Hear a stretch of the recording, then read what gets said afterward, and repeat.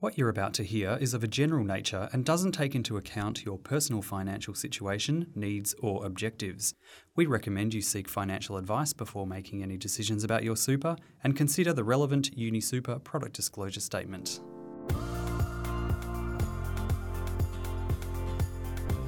Well, hello and welcome to Super Informed Radio, the podcast where we help you wade through the complexities of super, the broader world of finance, and life's money matters.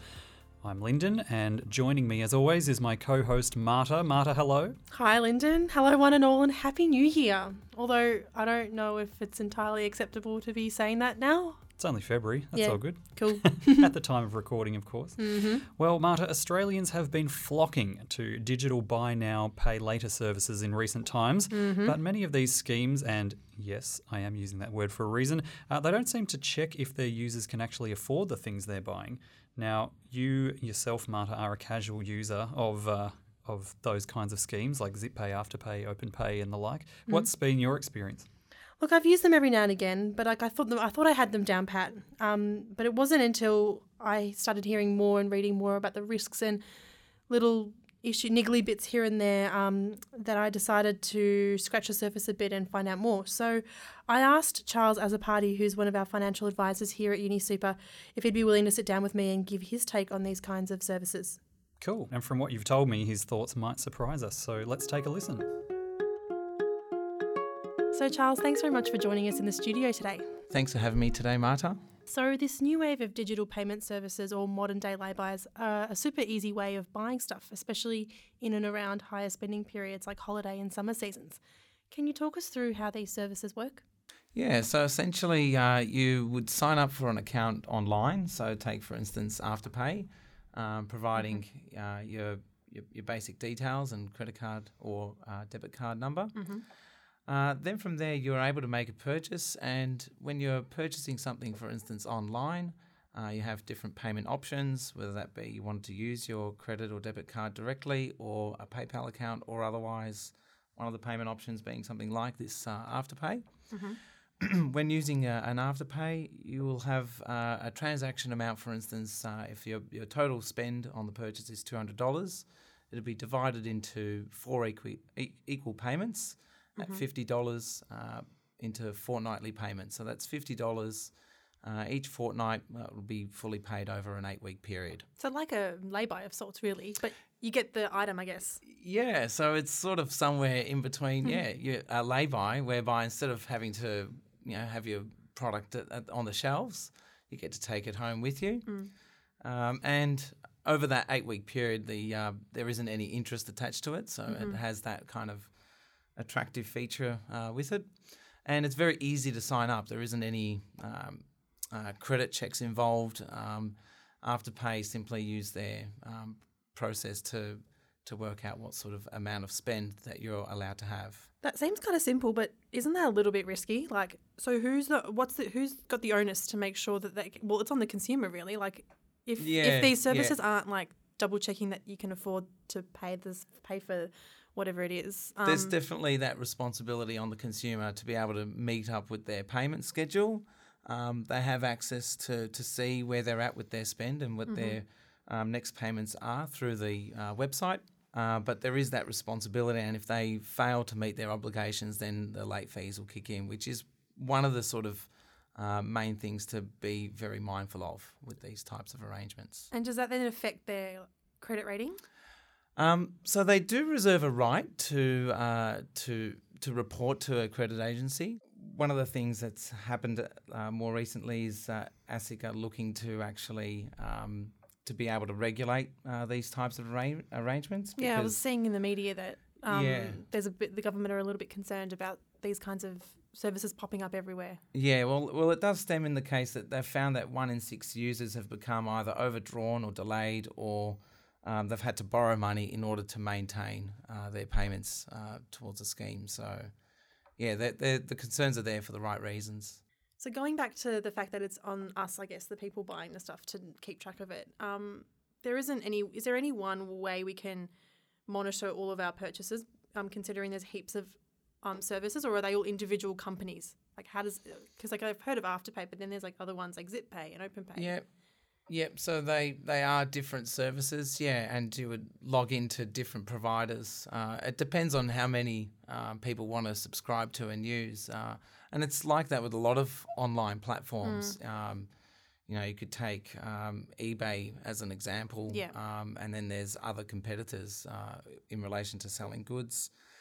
One of the aspects with online shopping or any online sort of platform is that providers are looking to sort of penetrate and become the sort of main user because of that convenience factor of being able to log in and see things together on the one screen. So it will be an important aspect for those who do need to manage where they're at with their payments. Yeah, I was also doing some bit of research as well about this coming up into this episode, and I found that it's like a lot of the people that this seems to affect are younger people.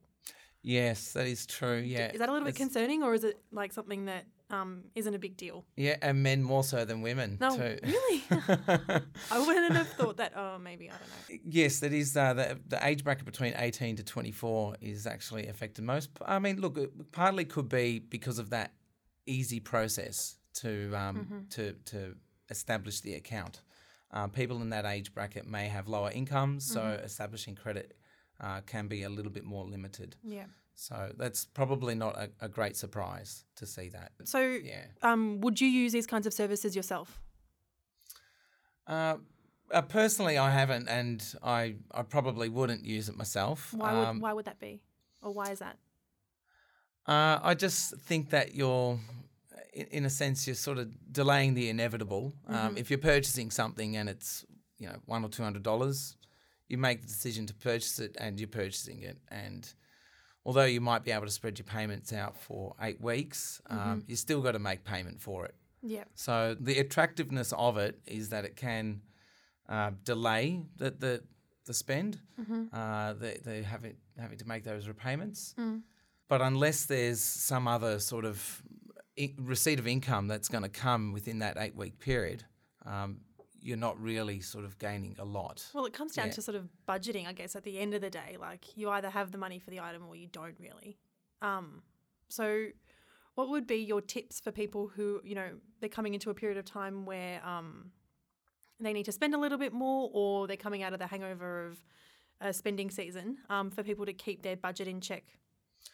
Yeah, so it's one of those kind of harsh realities. I mean, I've talked to some clients, for instance, and they'll say to me, "Yeah, look, I do want to do a bit more in terms of saving, whether it's inside or outside of super." And one person, for instance, in a conversation related it to like dieting. It's like we all want to be able to to enjoy and indulge, but we need to sort of somehow limit ourselves. But one important tool I'd bring up is thinking about your budget in terms of what you're financially committed to.